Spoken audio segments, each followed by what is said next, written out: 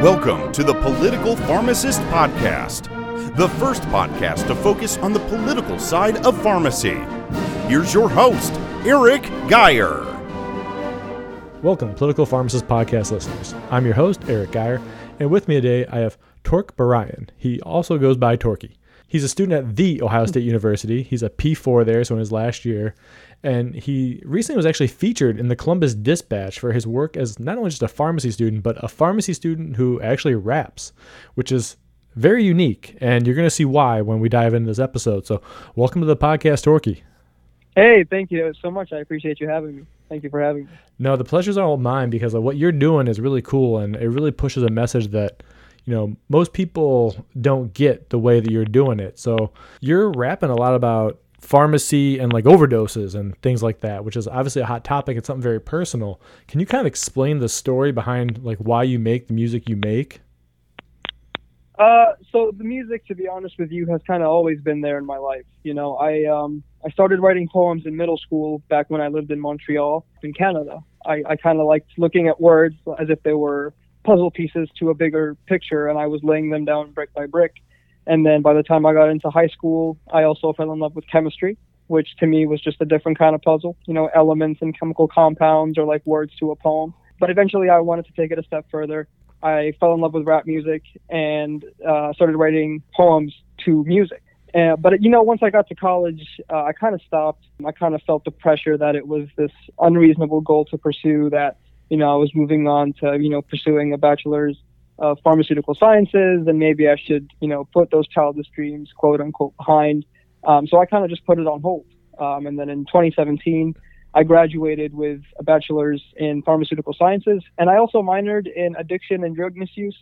It was just something that piqued my curiosity, but I didn't have any personal ties to it at the time. And then in pharmacy school in the fall of 2017, I kind of let my mind wander in class, and instead of doodling, sometimes I'll just write words or phrases that come to mind. And that eventually turned into the War on Drugs, the song that I released earlier this year. But then pharmacy school kind of took off, and I got a little bit sidetracked with school and whatnot, so put the song on hold.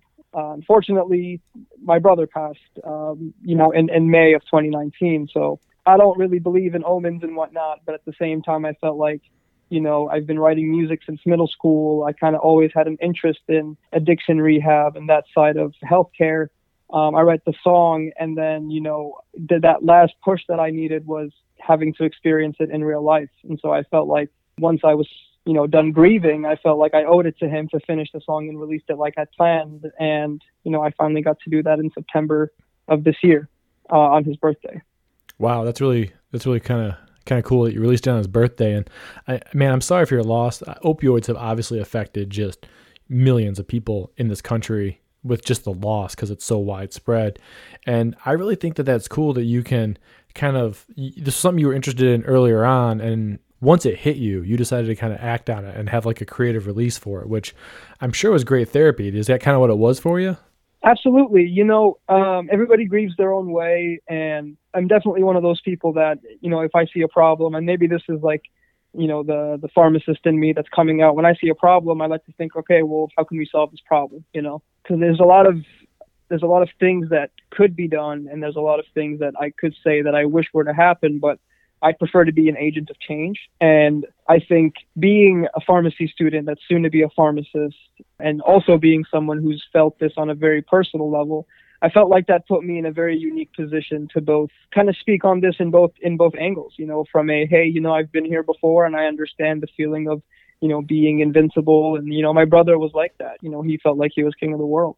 But at the same time, you know, I study this from, you know, in the lecture halls. I know exactly how these drugs work, and addiction is not a perfected science, but I'd like to bring light to some of the more gloomy sides of the drug glorification that we sometimes hear in a lot of pop music today.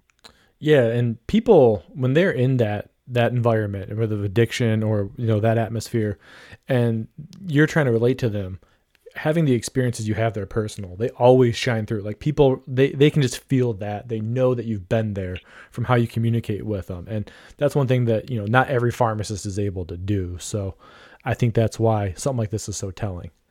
Addiction had me scared, the journal said it's rare. I wonder what could go wrong. At the epicenter of an epidemic fueled by faulty academics, corporate greed and lack of ethics, it's quite poetic. I think one of the biggest barriers when it comes to people seeking help when it comes to substance use disorders is the stigma behind what people or what society has deemed the prototypical drug user or substance user to be. It's like this constant feeling of being judged, I feel like, holds people back from being honest with others or expressing the fact that they need help. When you study addiction rehab and all of that, you understand that relapsing is part of the process. Nobody just makes it to a full recovery overnight. And, those are miracle cases. But I think another barrier that we have to overcome as pharmacists is when people come into our pharmacies, whether it's hospital or retail, and relating to them as people. I know that I'm just a guy with a lab coat on, and that can be a little bit intimidating, but I just want the best for you at the end of the day. I want you to be at your healthiest.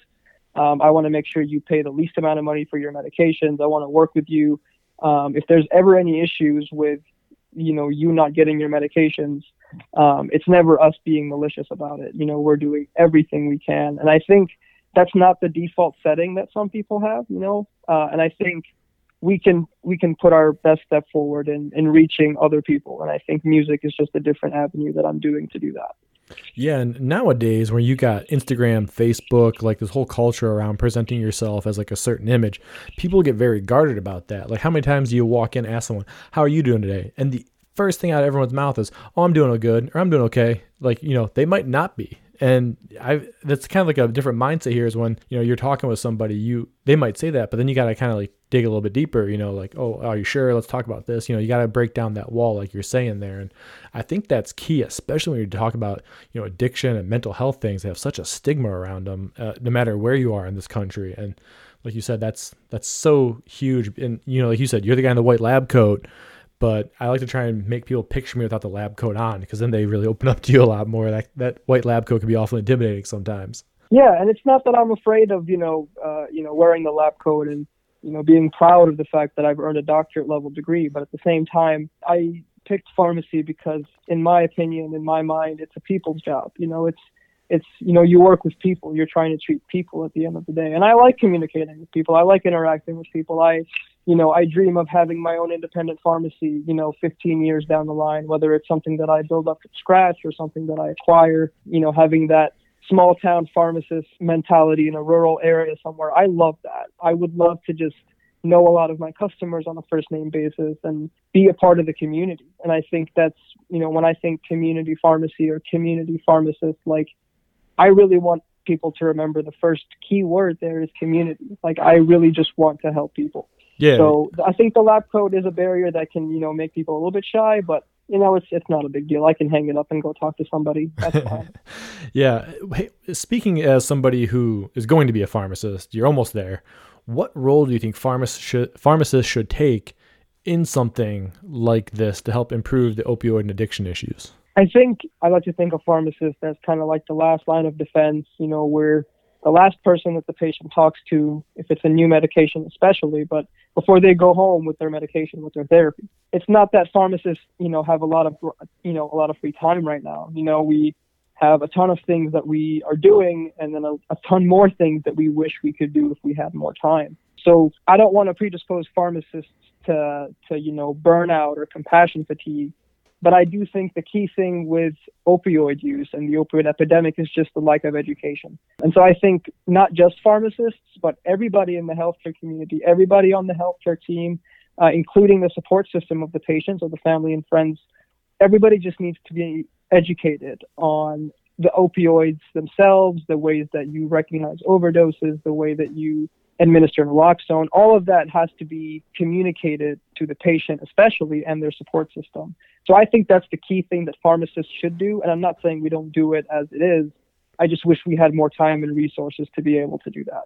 What I'm hearing from you, kind of putting two and two together here, is that something like provider status, which I've harped on a lot in the podcast, huge fan of it, would go a long way in a space like this. In fact, in our state of Ohio, one of the main reasons we got it was so that in part we could not be incentivized to just fill pills and, send them out the door. That way we could either refuse them when they're inappropriate or, provide counsel when people need it. And that kind of fills everything that you're talking about here, right? Like, Not that we want to deny some of their medication, that's never their goal, but there might be a case where we can prevent it from falling in what looks to be bad actors' hands, which would then perpetuate addiction issues like that.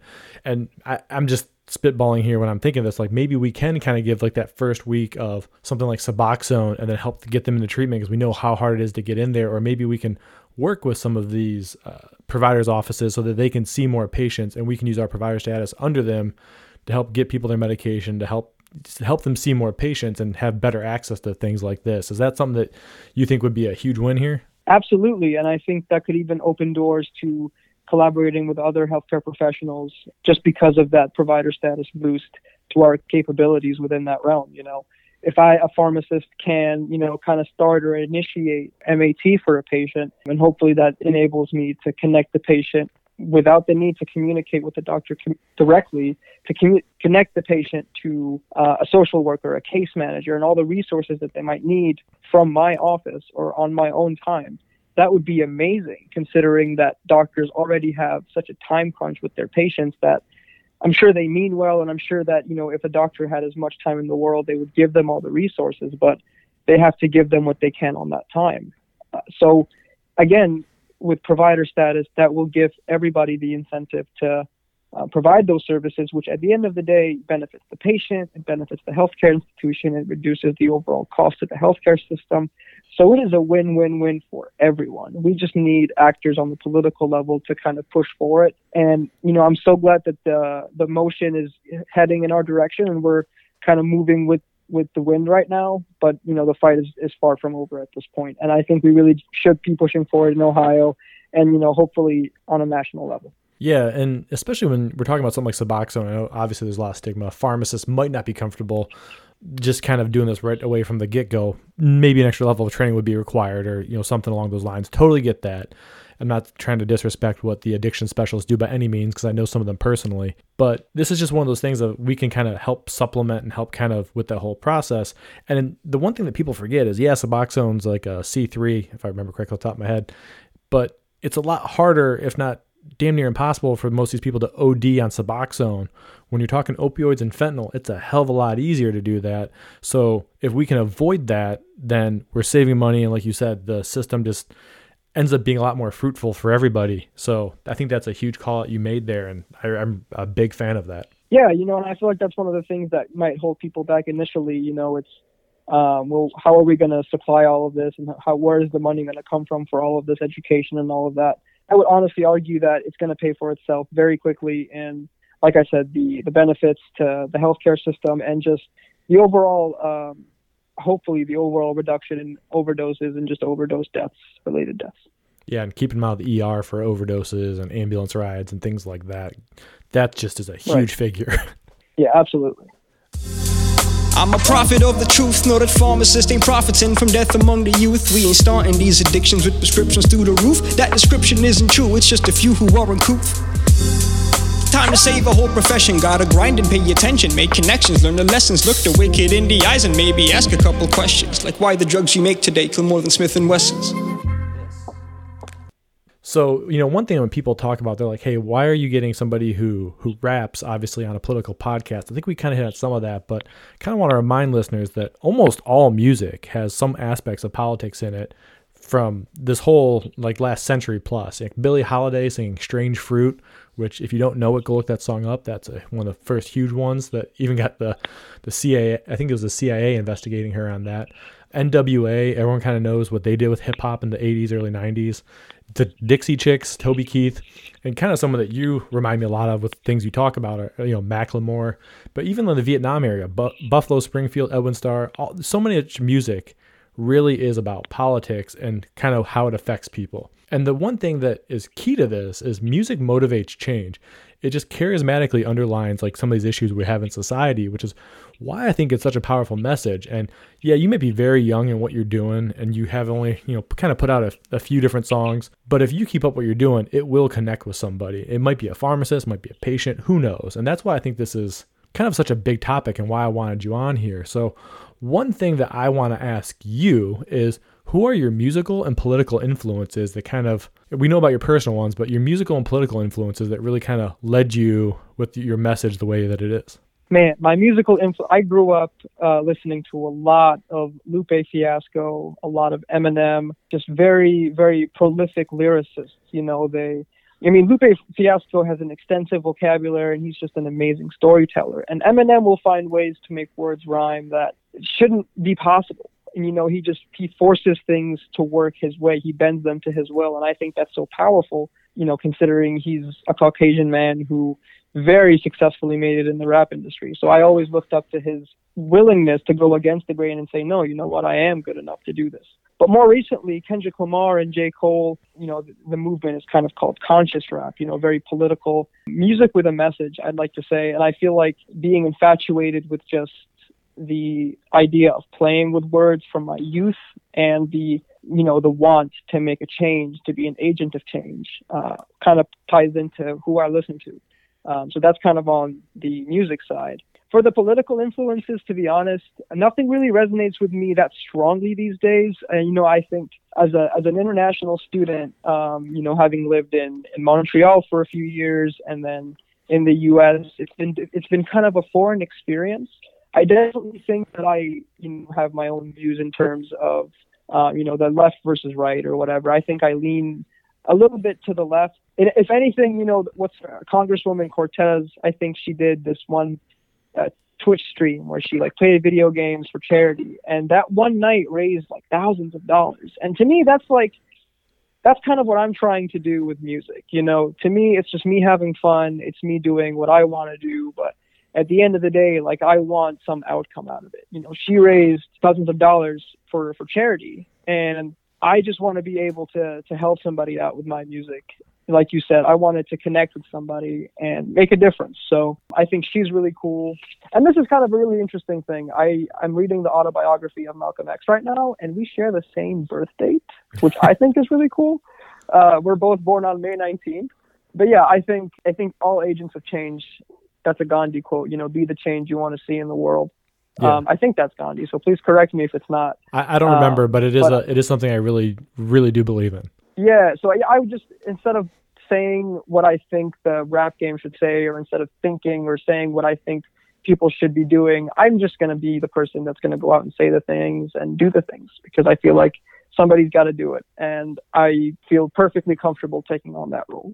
Yeah, and that's tough to do with the pressure of society these days. Even when you're a pharmacist, you're pressured to do this way or act this way, or whatever it is, right? To meet this metric, if you will, sometimes.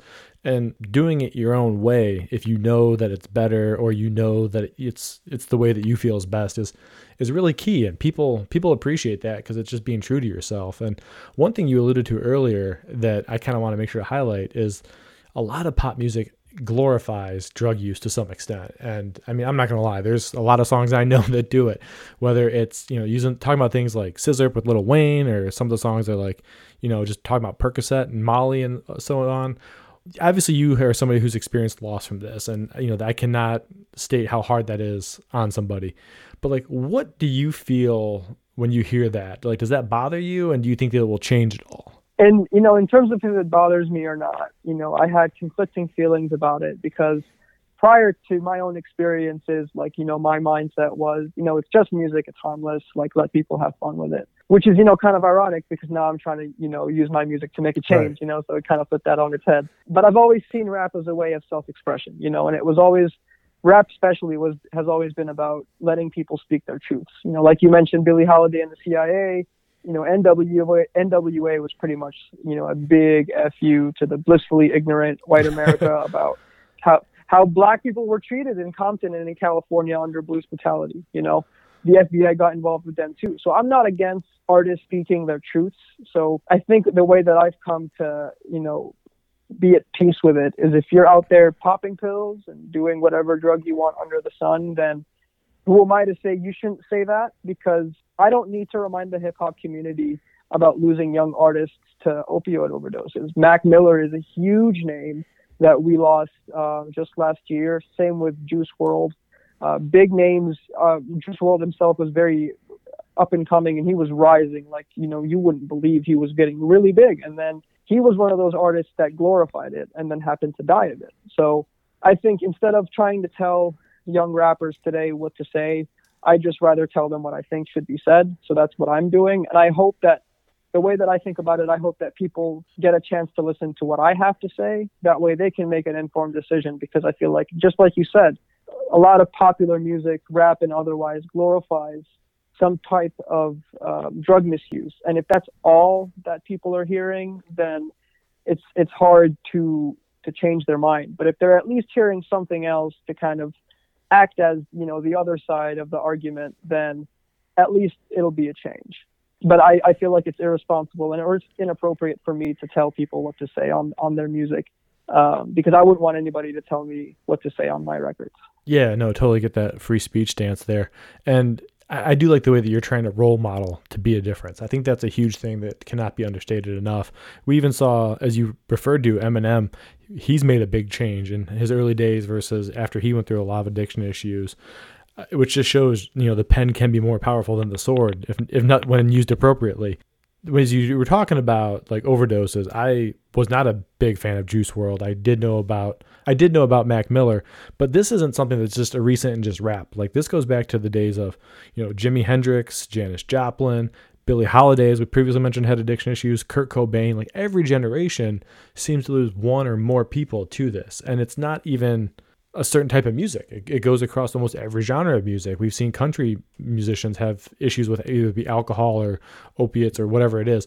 And so this is a person issue. This is not like a section of society issue per se. This goes across everywhere. Hank Williams, I think Hank Williams Sr. also had some issues with drug abuse and being a bad womanizer. But besides that, this is something that just goes across all genres here. So I thank you for what you're doing, but I can't let you get off my podcast without the two questions I ask everybody. Now, I know you're in your younger days of pharmacy, but I think you have a unique perspective here.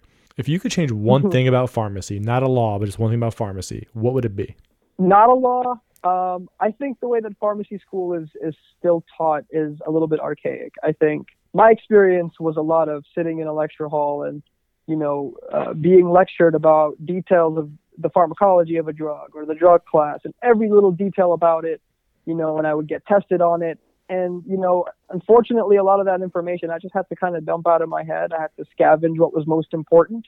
And then it was just on to the next thing. And then I felt like a lot of that time was spent in the classroom. And yeah, of course, I did some rotations here and there, but I really wish we spent more time outside of the classroom. If more work was assigned to me at home about reading the drug classes and then getting in class and discussing the important things for clinical use, and then sending me out on more rotations so I could explore different areas of pharmacy, like more apprenticeship style, I would love it if we could just go back to that. So that is the one thing that I would change. I wish pharmacy teaching or education was more interactive than it is right now.